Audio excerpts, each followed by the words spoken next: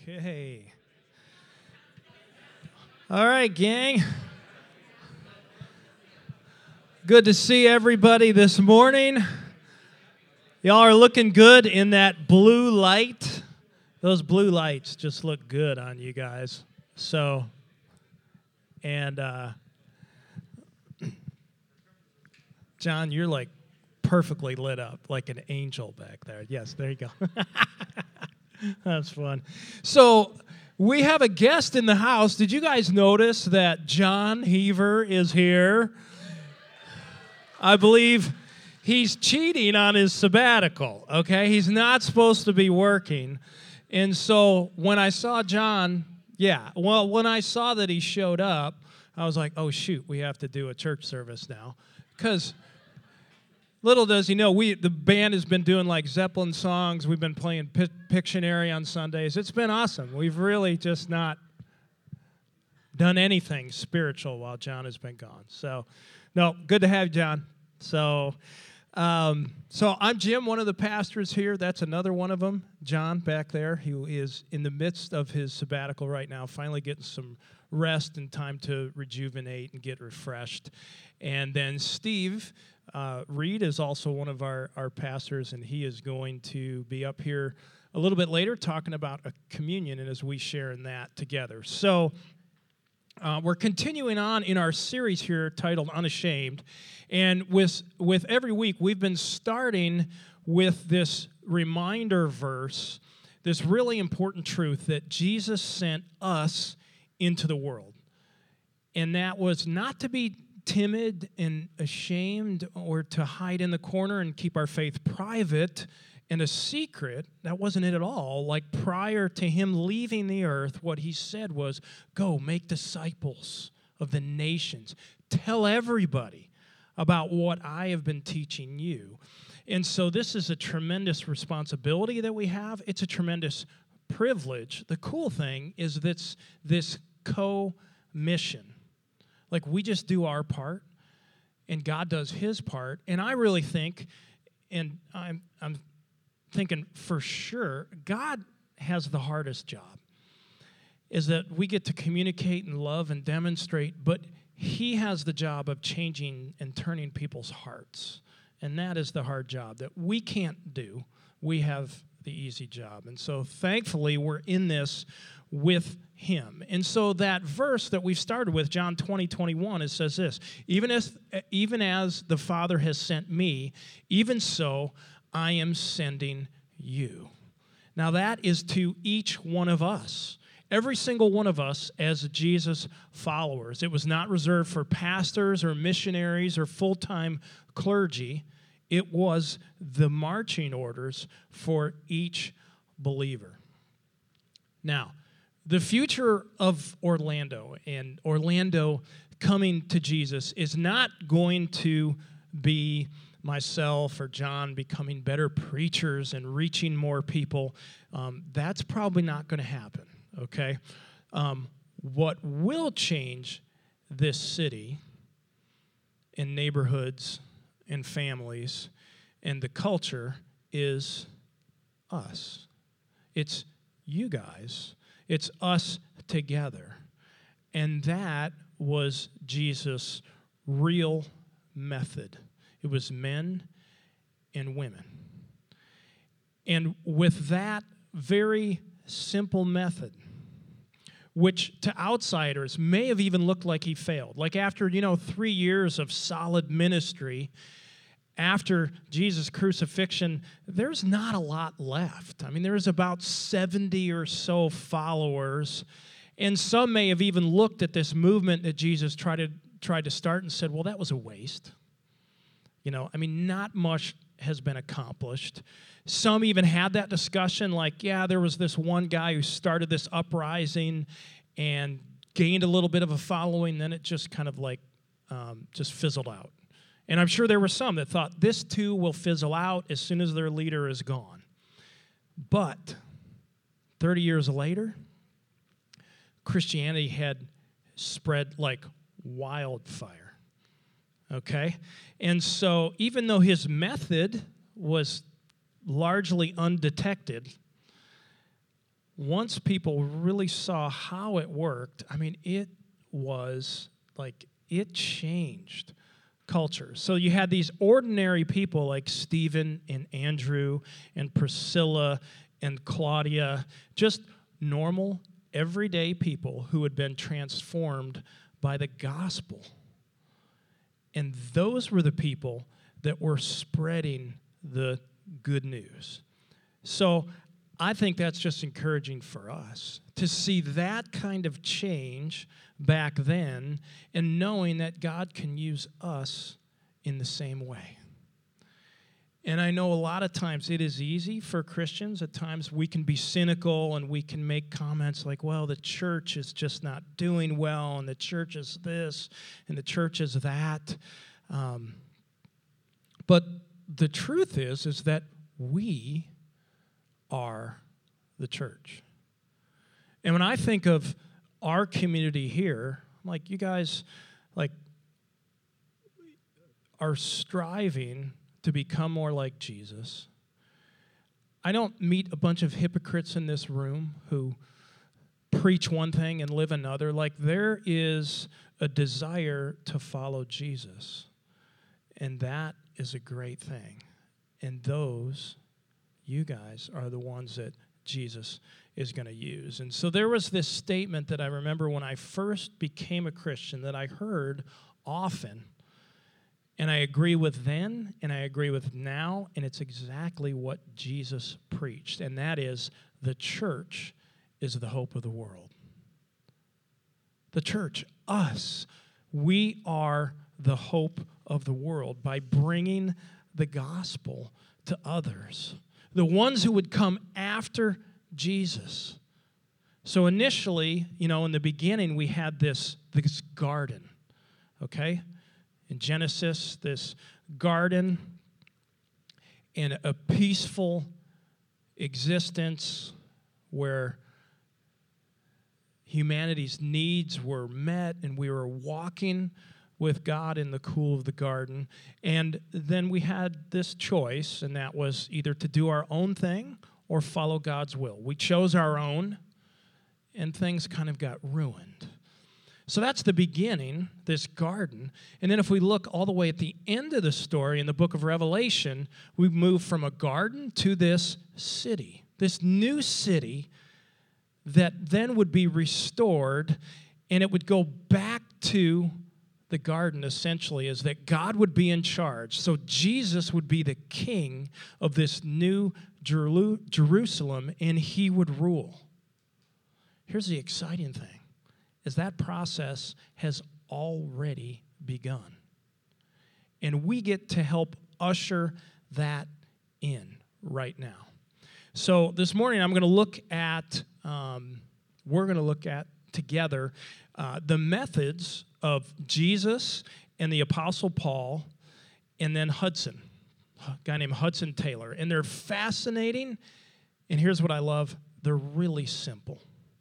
They're really simple. So first of all, with Jesus, a lot of times in the church today, there are numerous programs and curriculum and classes that we need, or some would say that we need, or we think we need, to be effective in reaching other people for Jesus. Well, when we look at Jesus, there wasn't a curriculum per se. He was their curriculum for this group of men that he was spending the majority of his time with. And he was his method. So he would spend time with them, and they would simply learn from his example. It was that simple. So he would demonstrate how to live and interact with people and with his Father, and they would learn by simply associating with him. That was it. That was it. So it was all built around relational connection with his main people. So the vehicle for transferring truth to them was seeing it in him and seeing it lived out. And that method worked perfectly. We don't have examples of Jesus saying to the disciples, hey, you guys get a good night's sleep because in the morning we're getting up and we have this class. And we're going to go through this. The beauty of this was that class was in session 24/7. All the time. Consistently because they were together. And so when we look at even Jesus teaching what he instructed, the overwhelming majority of it is not public sermons that he gave to the masses, but it's private, individual discussions that he had, which the Jewish rabbis would call this midrash. Okay? Just Jewish rabbis who would have others apprentice and walk alongside them. And that was how Jesus was going to do this with his disciples. It was come and follow me, right? That was it. Just come and follow me, work with me, work alongside me, and you're going to pick this up. And that's how you're going to learn it. It isn't going to be a number of classes that I need to take you through. We're kind of seeing this with our son, Luke, who's about ready to graduate. And so he is doing an internship. He's 21 years old. He's doing an internship with a friend of ours. And it's incredible to hear him come home after each day of work. And right now it's like this commercial real estate, and they're dealing with like $10 million properties, you know. And he'll come home and he's learning how to find property and how to gauge what it's worth and what can be done with that, and just all kinds of really cool things that he would never learn in a class in college. But just because he's sitting there and he's listening to the phone calls. So this friend of mine, as he's mentoring him, will put these phone calls on speaker, and Luke listens. And he's there, and he interacts, and that is how he's learning this business. It's just a really natural way to do it. And even somebody that is that young can pick up on it pretty quickly. And so this is the method to Jesus' madness that influenced law and medicine and science and morality, entire cultures, entire continents. I mean, it was masterful. And here's the part that I love about it. We can duplicate it. We can. It's that simple. It's not easy, but it is simple. So there's some guys here in the church that I spend some time with. And if you've spent time with me and we've talked about following Jesus, there's this book that I always bring up, and this is it. David, do you know which one I'm going to mention? You don't? He's looking at me like, I wasn't ready for this question. Okay. So it's called The Master Plan of Evangelism, okay? This is how thick it is. All right, that's it. That's it. It is a short, very simple book. I personally feel like it's the most precise, concise, understandable, and no punches pulled handbook on how to reach the world for Jesus. And so I had been reading this for years, just combing through it with a bunch of the guys that I was following Jesus with. And so the author, his name's Robert Coleman, I was in a room with him and found out he was there, and I was like, oh my gosh, I've got to meet him. I've got to meet him, you know. And so when I did, it was really cool because I said, hey, I just want to tell you, like that simple book that you wrote, like it has changed my life. It has helped me help other men follow Jesus.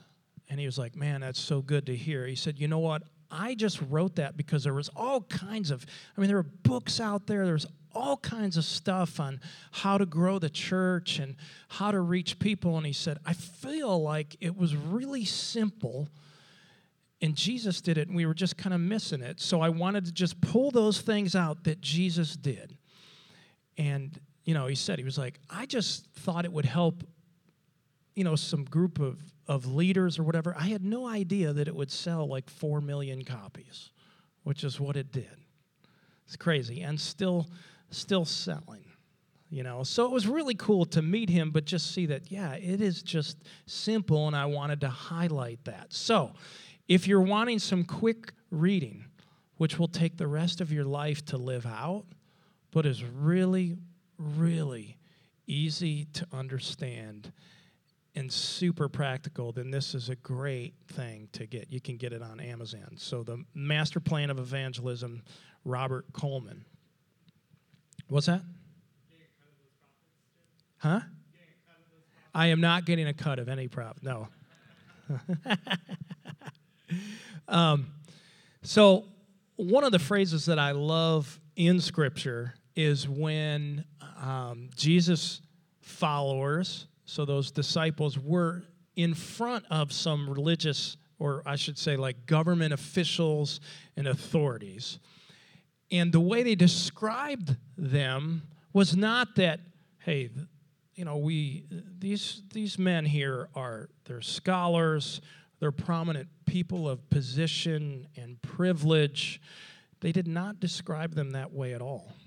The way they described them was these men had been with Jesus. And the implication was they've been with him a lot, and they've spent a lot of time with him, and they're probably like him. They talk like him. Their priorities are like his. These men have been with Jesus. And that is the key. There was this association with him and demonstration from him that helped create change in them, and it redefined the culture of their lives. And so here's the thing that I love is that Jesus knew that they were just ordinary people, just like us, and yet they would accomplish some amazing things. So John 14 says this, and I always take note of it whenever Jesus starts a sentence or something that he's going to say like this. Very truly, I tell you, whoever believes in me will do the works I have been doing, and they will do even greater things than these because I'm going to the Father. Now, he's talking about how the Holy Spirit is going to fill them all, and they're going to be able to do great things collectively that he couldn't do on his own. But amazing that he's saying, you're going to do greater things, and I will do whatever you ask in my name so that the Father may be glorified in the Son. You may ask me for anything in my name, and I will do it. So a takeaway for us this morning is, how is God going to use us in others' lives? It would be those two principles, association and demonstration. So my question for us is, who are we associating with, and what are we demonstrating? And I would say as Christians, we love being with each other. Okay, that is part of our community. We love being with each other, and that is part of how God has raised us up in this community of faith. But we also need to ask ourselves, have we insulated ourselves only with Christians? Because sometimes that can happen, where we look around and we think of, boy, all of my circle of friendships are all Jesus followers. And if that is the case, this isn't to shame us, it's just to say, hey, let's pray about that and see if we can open that up. One thing I've kind of gauged, I think about this a lot, and over the years, I've done a number of weddings for friends that are not Christians. So they've asked me to, I'm kind of the closest thing to a church or whatever that they know. But that's always kind of reminded me, okay, good. I have friends that are outside of the faith that are close enough with me, that trust me, and I can do this. So that's really important. Now, if that stops, I know that, oh my gosh, I'm spending too much time with those who know Jesus. So I just think that's important that we think about our circle of friends, and are others allowed into that circle real easily, okay? Or do they feel like they would have to kind of break in? And so when I first became a Christian, I remember you guys probably have heard me talking about this. I was first introduced to a group of believers who are just wonderful people. Took an interest in me. I mean, there were so many things that I was impressed with. Well, it was interesting. Like, I went to a different ministry on campus there at Bowling Green later, and I walked in, and there were a lot of people that obviously knew each other really well and were friends and those kind of things. Nobody talked to me. Nobody. Eventually, it was kind of the same guy who would come over and say about the same thing every time, never remember me. I would notice that all of them would go out afterwards, and they would go somewhere to watch a TV show. Back then, it was a Cosby Show, all right? They're all going to watch the Cosby Show on a Thursday night. Yeah, that's sad. Anyway, but I would notice everybody would leave. No one ever invited me, okay? Oh, I know. But to me, it wasn't a big deal. What it communicated was just like, I don't think these people really want to hang out with me. It's not a big deal. But I certainly wasn't going to go back. And so they already had their friendships and relationships and just didn't see me in that. And so this is just good for us to remember that every Sunday morning there are people coming in here that might assume everybody knows everybody here. And the truth is we really don't. Like, a lot of us are newcomers, and we have insecurities, and it's tough sometimes to talk to, like, even when we do that meet and greet time. Okay, I know for some of us, that's like, oh, this is great, I get to meet new people. For some of you, it's like, oh gosh, I have to talk to people. This is hard. It is. Introverts, extroverts, the extroverts are all jumping around. The introverts are just like, when is this going to be over? So we know that we have those insecurities, but something we really need to pray about is just, hey, God, can you build my circle and open it so that others are invited into that and really feel comfortable? So we're going to talk about the Apostle Paul here, and I love this section. We're going to look at Acts chapter 17, and this does a lot for me. Okay, I love method and strategy, and I just love the way Paul handles himself in these 3 different cities. Now, Paul's life is this fascinating story. He's this fiery enemy of Jesus and his followers. He's going from town to town for God to capture Christians, have them put in jail. I mean, he is an enemy of Christianity. He had this extremely religious upbringing. He was trained in Judaism by the famous Gamaliel. He's intelligent. He's well-read. He knew Scripture. And then Jesus gets a hold of him. Gets a hold of his life, humbles him, and Paul becomes the guy that eventually gets persecuted for Jesus and gives his life in service to the Christians that he tried to destroy. An amazing change. I love how strategic and wise Paul is when he approaches different types of people and different types of crowds. And Acts 17 illustrates this really well. So we're going to look at these 3 different cities that he walked into and how he communicates to them differently. So the first one is Acts chapter 17, verses 1 through 4. And this is in a city called Thessalonica. It says, when Paul and his companions had passed through Amphipolis and Apollonia, they came to Thessalonica, where there was a Jewish synagogue. As was his custom, Paul went into the synagogue, and on 3 Sabbath days he reasoned with them from the Scriptures, explaining and proving that the Messiah had to suffer and rise from the dead. This Jesus I am proclaiming to you is the Messiah, he said. Some of the Jews were persuaded and joined Paul and Silas, as did a large number of God-fearing Greeks and quite a few prominent women. So it says that this is kind of over, it says 3 Sabbath days, okay? So about a 3-week period that he is reasoning with them in the synagogue, knowing that he's most likely talking to religious people. They're at the synagogue. So he finds common ground. He meets them on their turf, and he doesn't talk down to them, but he educates them on what Scripture says about Jesus.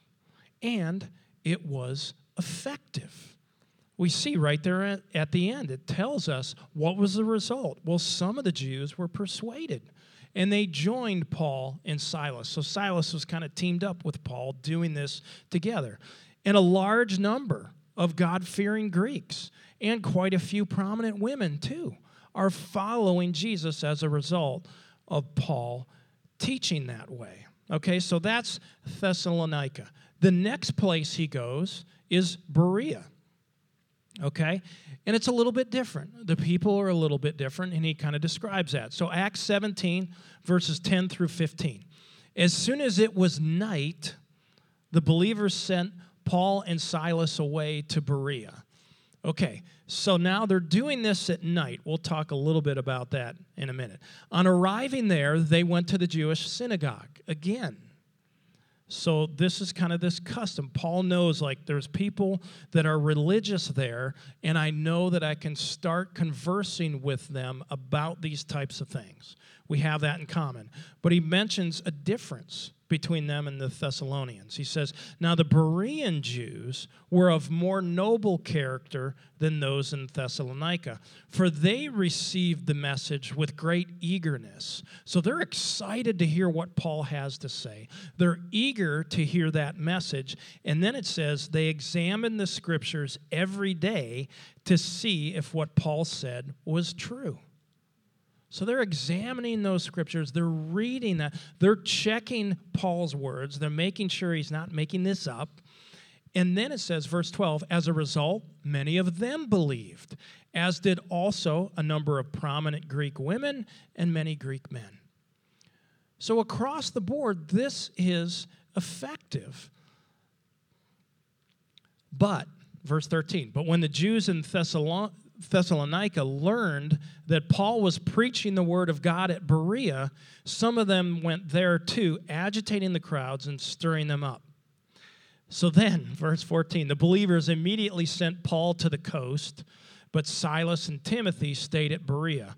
Those who escorted Paul brought him to Athens and then left with instructions for Silas and Timothy to join him as soon as possible. So what's happening right now is Paul is basically a little bit on the run, and his other believers, they are escorting him at nighttime to the next city, like ahead of the other Jews that are after him and trying to persecute him. So at nighttime, they're like, hey, listen, you got to get to the next town, okay?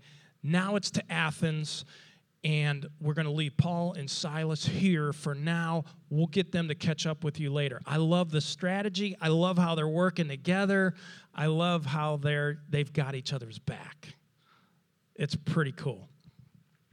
Okay, so these Bereans had godly character. They seemed to really value and honor the Scriptures, and so they were checking into them closely, all right? As a result, people believed. It's effective in reaching this crowd. That has a lot to do with their hearts also. Yes, Paul was preaching that and sharing Scripture, but they were eager, and God was already doing some things in the Bereans. They had character. Their hearts were ready and eager for whatever Paul brought to them. Now, let's move to Athens. So now we head to Athens, and we're going to read verses 16 through 34. While Paul was waiting for them in Athens, he was greatly distressed to see that the city was full of idols. So he sees that there are idols everywhere. People are not worshiping the Hebrew God. So, again, he reasoned in the synagogue with both Jews and God-fearing Greeks, as well as in the marketplace day by day with those who happened to be there. So, again, Paul is intentionally looking for discussion. a group of Epicurean and Stoic philosophers began to debate with him. Some of them asked, "What is this babbler trying to say?" Others remarked, "He seems to be advocating foreign gods." They said this because Paul was preaching the good news about Jesus and the resurrection. Then they took him and brought him to a meeting of the Areopagus, where they said to him, "May we know what this new teaching is that you are presenting? You're bringing some strange ideas to our ears, and we'd like to know what they mean." In parentheses, it said, all the Athenians and the foreigners who lived there spent their time doing nothing but talking about and listening to the latest ideas. Paul then stood up in the meeting of the Areopagus and said, "People of Athens, I see that in every way you are very religious." So, the Areopagus, these are like these very intelligent philosophers and others, and like is communicated here in Scripture, they would get together, they would talk about the latest ideas, and this is kind of a section of Athens where they do that, and they would also have public trials that were right in this area. So as I was kind of studying for this morning, I have a friend that I see over at Starbucks, and so Paul comes over, asked me what I'm teaching on, and I mentioned Acts 17, and specifically like in Athens. He was like, "Oh my gosh, I was there." And I was right, and so my fiance and there, every morning we would go right by that spot, the Areopagus, and where they would all share those ideas. And he said Acts 17 and how Paul communicated to those in Athens is on a plaque. And I would touch it every morning. He said it was really cool. And this is how he started. And I thought, this is awesome. And that's very unusual that you have a conversation with someone where they know this. And part of that was because, he had done a lot of traveling. So this is what it says on the plaque right here. "People of Athens, I see that in every way you are very religious. For as I walked around and looked carefully at your objects of worship, I even found an altar with this inscription, 'To an unknown God.' So you are ignorant of the very thing you worship, and this is what I'm going to proclaim to you. The God who made the world and everything in it is the Lord of heaven and earth and does not live in temples built by human hands. And he is not served by human hands as if he needed anything. Rather, he himself gives everyone life and breath and everything else.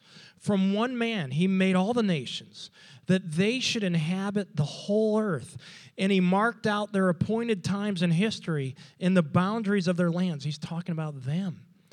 God did this so that they would seek him and perhaps reach out for him and find him, though he is not far from any one of us. He's already inserting his listeners into the story of God, so they see where they fit into this. "For in him we live and move and have our being. As some of your own poets have said, we are his offspring." I love this.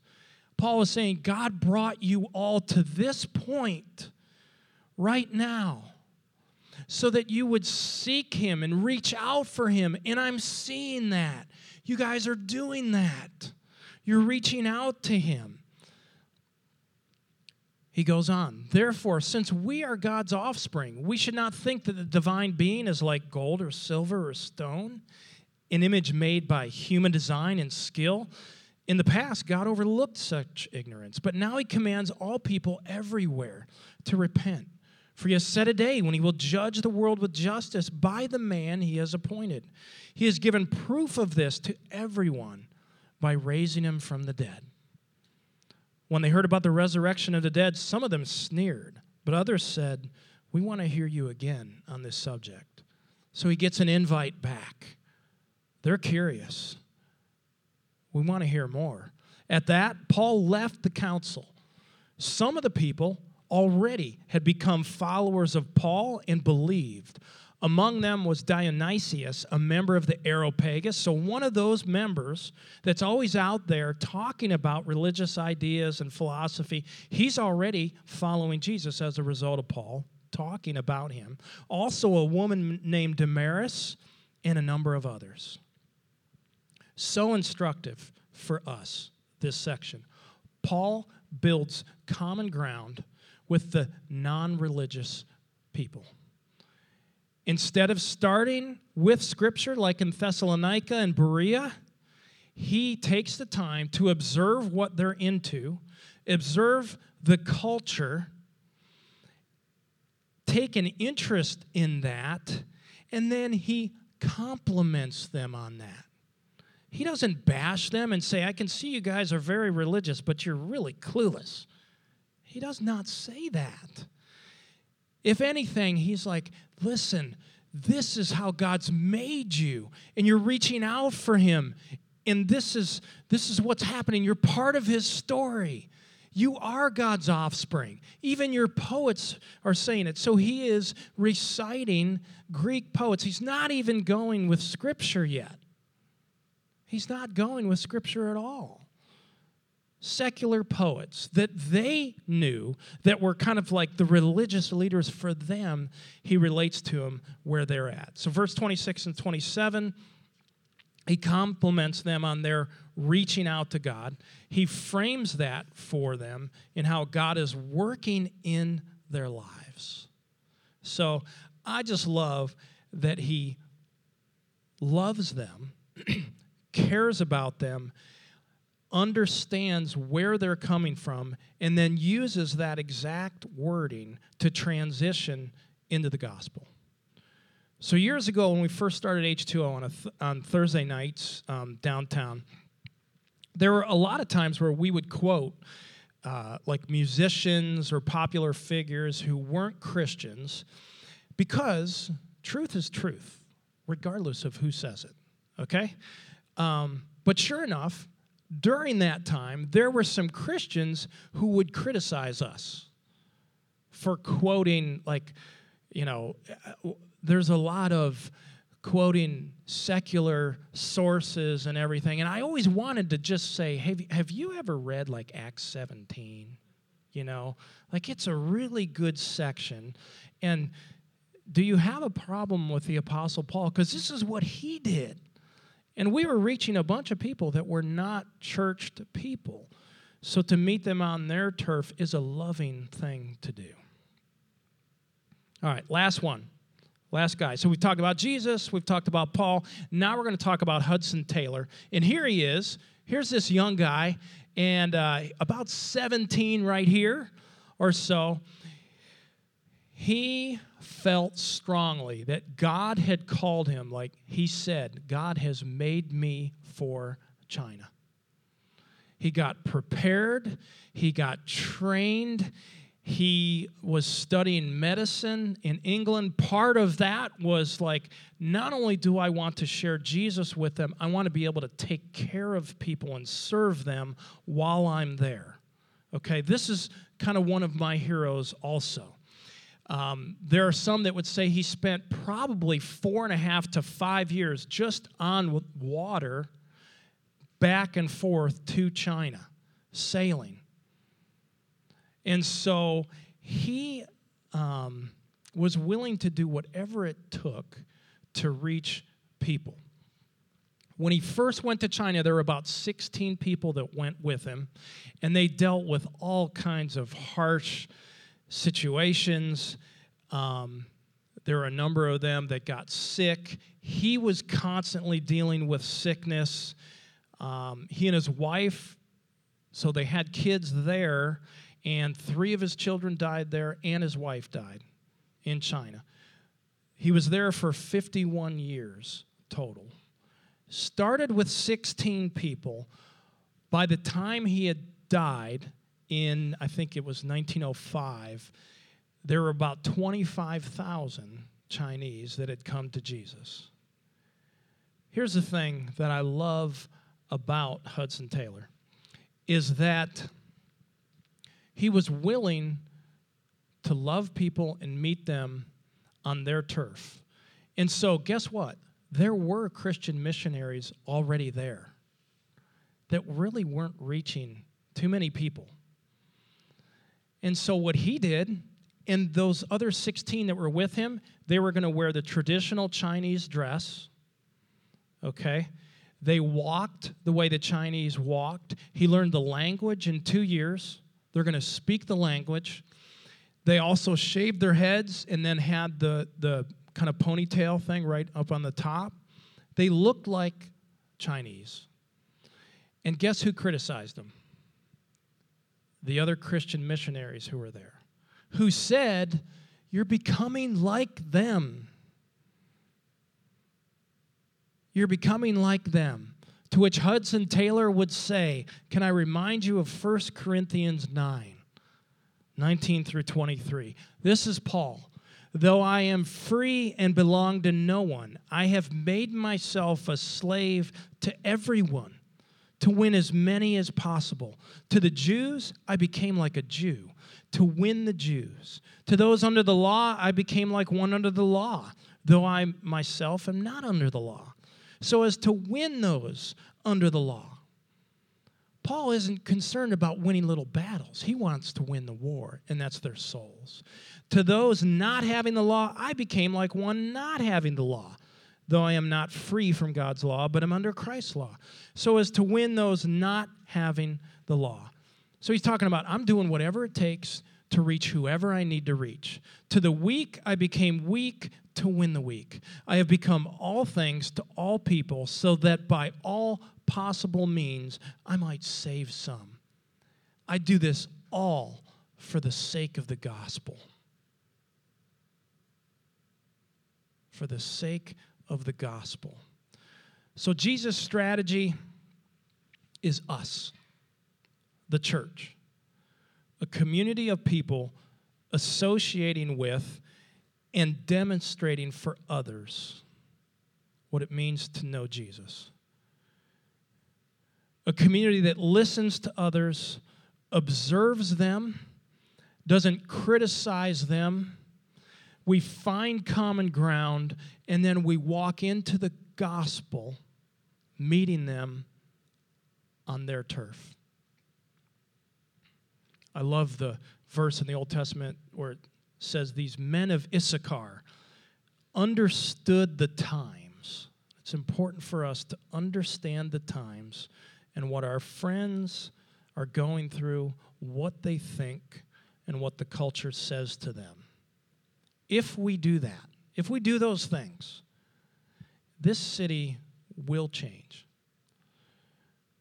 because people will see God in us, God will use us, and He will change others' hearts, one person at a time. That was Jesus' method.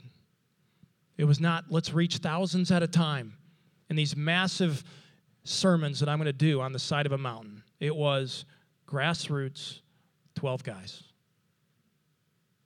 That's a lot less people than we have right now. It changed the world. We can certainly change our neighborhoods or even this small city. Just normal Joes. After Jesus left, really made it happen. It's still the same method. It's really simple. Let's pray. God, we're so thankful that your word gives us some common sense application on how to relate to our friends and family that don't know you.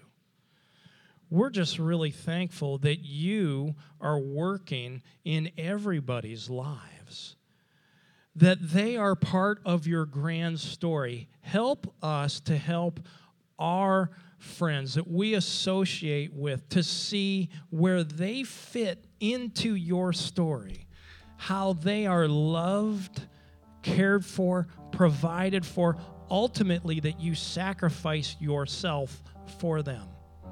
We ask you that if our circle has gotten too tight and that it's only Christians, that we wouldn't overdose on just our relationships with each other, but we would invite other people in so they could feel comfortable and that they might come to know you.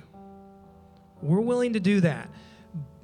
God, tell us, show us what we need to do by all possible means so that we might see some saved. And we pray this in your name. Amen.